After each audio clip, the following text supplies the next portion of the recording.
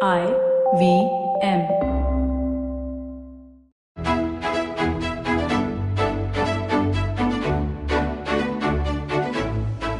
BQ Big Decisions, the Bloomberg Quint podcast that helps you make the right financial choices. Hi, thanks for tuning in. This is BQ Big Decisions and I'm Alex Matthew. How much do you like gold? And how do you look at it? Do you treat it as an investment or as something to wear? Or something simply to buy to keep your family happy? Here's something that you probably didn't know. Nearly 4 billion years ago, meteorites from outer space struck the Earth and deposited the gold that mankind has for centuries extracted and hoarded. But the amount that we have found in over 4,000 years is surprisingly small. Some theorize that if you were to collect all of the gold that was ever mined, it would only fill up a little over 3 Olympic-sized swimming pools. And it is that scarcity that makes it so valuable. From ancient Egypt to ancient Greece, and more importantly, ancient India, gold has universally been the foremost measure of an individual's wealth. Even today, during important festivals, Indians follow their ancestors and head out to buy gold to invite Goddess Lakshmi into their homes. But mythology and tradition aside, how much gold should you own? And in today's context, can it still be considered a wealth creator? My guest today, Gautam Kalia, the head of investment solutions at Sharekhan, has the answers. Thanks for joining us, Gautam. Hi, Alex. Thank you for having me. Absolutely. Did you know that we had only about 3 Olympic-sized swimming pools worth of gold in the world? No, I'm surprised. I thought we had more. Well, just looking around you, you'd think that we had more, right? But I would think that Bapida has a significant portion of that gold, right? Maybe one of the swimming pools belongs to him.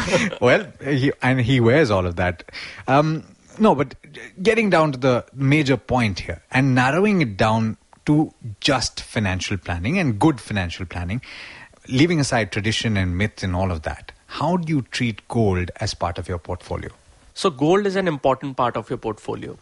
What I would say is that what makes it so attractive is the fact that it's a good hedge against inflation. And that's something that you hear about a lot. It's basically your friend when all the other asset classes are not doing well, when the news flow is terrible. So it's something to make sure to have in your portfolio when all your other investments are showing in the red. This is something which will probably be showing in the green, so or the black in this case, right? So that's why it's really important to have an allocation to gold. So that is why they call it a safe haven. We'll get to that in a short while. But from the perspective of planning your portfolio, and that would include all sorts of assets. Ideally, if you're talking about a good, healthy portfolio, that would include equity, a little bit of debt, and possibly some gold as well. What percentage of your portfolio should ideally be in gold? I would say about 10% is what you should have in gold because it's a good tool to diversify. Because gold is not really something you invest in for high returns. Right. It's something to protect your portfolio. So it's a very good hedge against factors that are beyond your control, factors that influence politics, wars, those kind of issues that we read about in the papers. So especially if you're a long-term investor and you're worried that your savings over a period of 7, 8, 9 years is going to get eroded a little bit or is going to get hurt by whatever's happening around you, you invest a little more into gold. Yes, because it's inherently a store of value and it basically keeps in pace with inflation.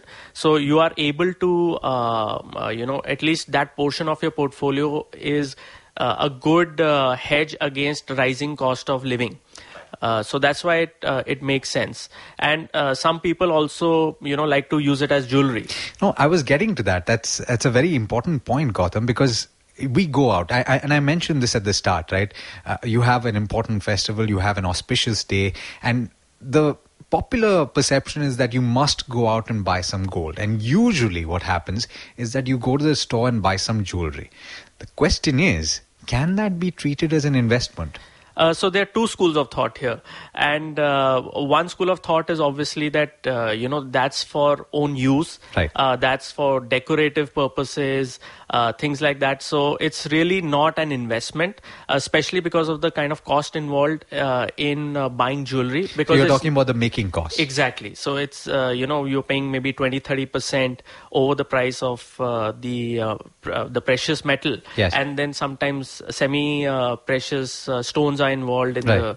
which don't really give that kind of return. Correct. So yes, so one school of thought is that it's jewelry is not an investment because you basically step out of the shop and you've lost a lot of value. So for example, if you were to put that into simple terms, assuming that I got a piece of jewelry which is authentic here for 100 rupees, I should assume that if I was to look at it as an investment, and if the making charges were 20%, when I stepped out of the store, if I were to try to sell it back, it would be worth about 80 rupees. Exactly. So I would have to wait for a significant amount of time for that 80 rupees to come back to 100 rupees. Right. To recover the cost. Right. And then I'd wait for a little more time for the value to go even higher, for it to be an investment, right? Exactly. Or the second school of thought is that you say that you've actually made an investment in gold for 80 rupees.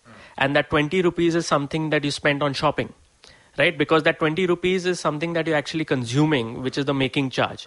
So if you account for it in your portfolio as 80 rupees instead of 100, that's when you can treat it as an investment, especially if you are viewing it as an investment plus a consumption commodity. Sure. And some people, with the kind of investment that they have in jewelry, with the kind of gold that they hold in their lockers, it is I would feel that it's criminal not to consider it as part of your portfolio. So it is an asset for sure. Yes, definitely. But my question here, Gautam, and very quickly to make this point, is that when you buy jewelry, you're not looking to sell it at a later date. You use it most often. You wear it and you probably look good in it.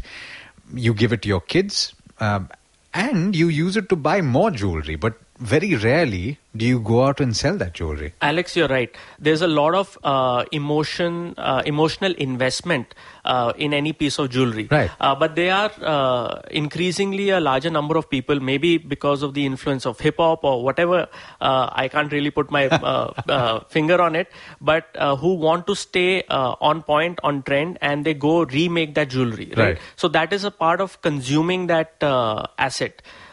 But if you have, let's say, if you have a total portfolio of 100 rupees, out of which 60 rupees is in equity and 30 rupees is in debt, and you got 10 rupees in gold coins. Yeah. But then you have 200 rupees in jewelry. Right. Separately. So you can't ignore that exactly, as the point that you're making. Exactly. Because then you have an asset allocation already, which is significantly higher than you need it to be. Fair enough. Okay. So that's one school of thought, or rather the two schools of thought with regard to jewelry. Yes. But I understand that a lot of financial planners out there would say, hey, look, buy jewelry, be happy about the jewelry that you buy, but don't treat it as an investment. Of course, on a rainy day, any asset that you have can be considered to be useful. But if you're going out to buy it as an investment, then go and buy out in different forms. Yes. What are these different forms that are available? Sure. So if you're looking at gold purely from the point of an investment, then you're looking at investing in gold mutual funds, gold exchange traded funds. You're looking at sovereign gold bonds, which the banks offer now thanks to government policies.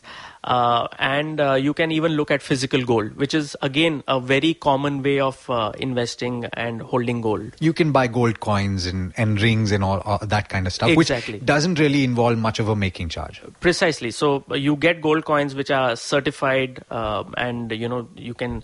Most people just buy those and put them in lockers and. Absolutely. So it's a great store of wealth, but. The point is, the other three that you mentioned, if you were to just talk about them a little more in detail, let's talk about gold ETFs first. Sure. So gold ETFs are basically provide you immense liquidity. There is a very low cost of holding because you're not really holding the physical gold, and you can trade in them anytime during market hours. So you can exit and get access to cash almost immediately. So that's fantastic. So as an perhaps option. the most liquid, as they say, the easiest to buy and sell. Exactly. You have gold mutual funds, which take about a day or two for you to encash. But those options are also there. They're slightly more expensive to hold on to. But again, you're not holding on to physical gold. And the third is obviously the sovereign gold bonds. And those actually give you a return because you are making an investment in a bank. You're buying that bond and you're getting a return of maybe 2.5% on an annualized basis. And then at the end of the period, you are actually getting the value of gold at that time. So your investment is linked to the gold price as well as getting that coupon. So that again is a very attractive form of investing. And it was in fact started by the government with a view to weaning Indians off buying physical gold. Precisely. Right? Because as a lot of our listeners will probably be aware, one of the major imports of India as a country is gold. And we're one of the largest, if not the largest, consumers of gold in the world. Precisely. And obviously then you sidestep all the issues regarding buying physical gold, because then you're not really sure about the quality. You need to make sure that you are holding it in a safe, secure place. Yes. The chances of theft or losing that then reduce significantly. The same old concept of dematerialization, right? It came down to your share certificates at one point of time, Precisely. long time back. Now you hold it in an electronic form. Yes, that's a good analogy, Alex. All right. So we've talked about the various forms that you can buy gold in, but how should one view the recent rise in prices? There are lots of things that are happening around the globe that have contributed to this recent rise, but so, Alex, actually, gold price has gone up by 10% over the last 1 year, and we expect it to go up by another 5% over the next 1 year. And the reason why this has happened is primarily because we see a weakening of the US economy and expectation that the central bank in the US will be cutting rates. So that rate cut is really driving the momentum towards gold investors and gold price. Right. That's the key reason. Followed by the potential trade war escalating between US and China, and obviously the tension between US and Iran. So these are the key factors that have led to the gold price rise. And you see a lot of central banks also buying gold. They are adding to their holdings in gold across the world. In fact, as of last year, it was the highest amount of gold bought to date by central banks globally. Okay. So that's really what is driving the price of gold up. So, but the bottom line is, Gautam, that anytime that things look a little bleak, when the equity markets are not doing particularly well, when there is uncertainty with regard to trade and how things are going to pan out with regard to an economy, people turn to gold because it's a storehouse of wealth, right? But that is when you see the prices going up. How should you treat that in terms of when? Should you time your purchases based on how you see the prices? So I don't think we should be timing our purchases. I think gold is something, actually we shouldn't be timing any of our purchases in any asset class. I'm of the firm belief that you should invest in asset classes gradually and build your portfolio as and when you are your savings allow you to do that. Because someone listening to this podcast is going to think about investing in gold today. But the point is that gold has already gone up by 10%, right? So you really can't get your timing right on such things. So important is to gradually build your allocation and make sure that you have up to 20%. You can have around 10% but allocation. That 20% includes jewelry as well. Yes. So typically you should have about 10% exposure, because the higher exposure you have to gold, the lesser the overall return you can expect from your portfolio. Because gold historically hasn't given a very high return. How much? Just to put things... So it's inflation linked. If you look at the long-term return of gold, it's around 4 to 5% annualized. And that is also a very generous estimate, yes. Depending on which time period you're looking at. So, 5 years back, it was maybe 11 $1,100 to announce. Now it's $1,400. And obviously we are talking after the 10% hike. And of course, it goes to those levels and comes back down. So it doesn't keep rising over a period of time. Right. So it's not really a straight line, though it is significantly less volatile than other asset classes.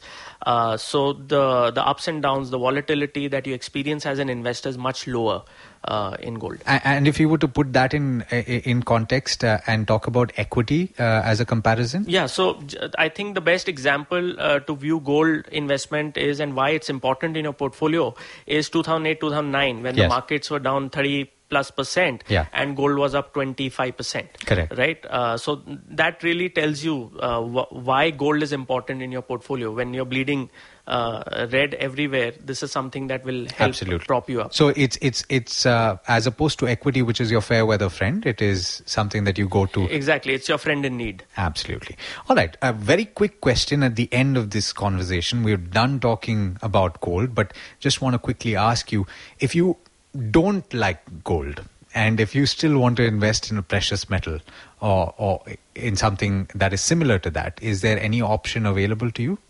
I don't think there's any other asset class that has been able to demonstrate the intrinsic value, the qualities that gold has in terms of keeping pace with inflation over such a long period of time. You could look at silver, could look at diamonds, but those investments are much more volatile. Sure. Silver has a much more industrial use. So I would probably say silver is your closest replica. But if someone doesn't like gold, I'm assuming he doesn't like silver either. So if you're off commodities altogether, then you could probably look at debt. Okay. I think you're probably better off investing there then. Fair enough. All right. So that covers most of the bases with regard to gold as an asset class. The bottom line is that it's really a storehouse of wealth and not a wealth creator. So don't allocate a large portion of your portfolio towards gold. Thanks so much for joining us on this conversation, Gautam, and helping our listeners out. Thanks, Alex. Thanks for having me here.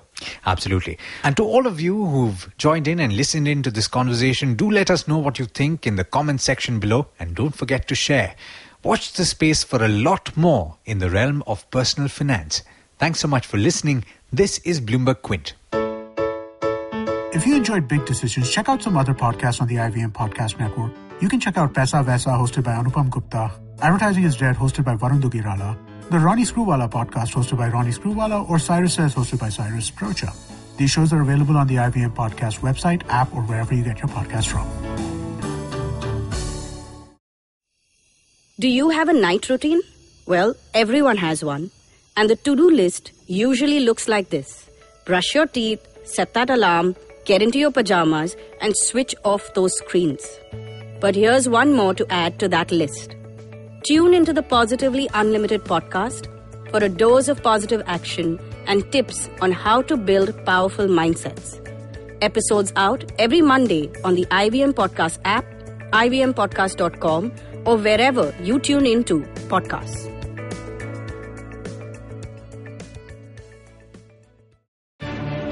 Every week comes a show where three people come together to tell you about stuff they like. A movie, a TV show, a book, and other stuff. Tune in every Monday on the IVM Podcast app to IVM Likes. Batman approves this message. Thank you, Batman.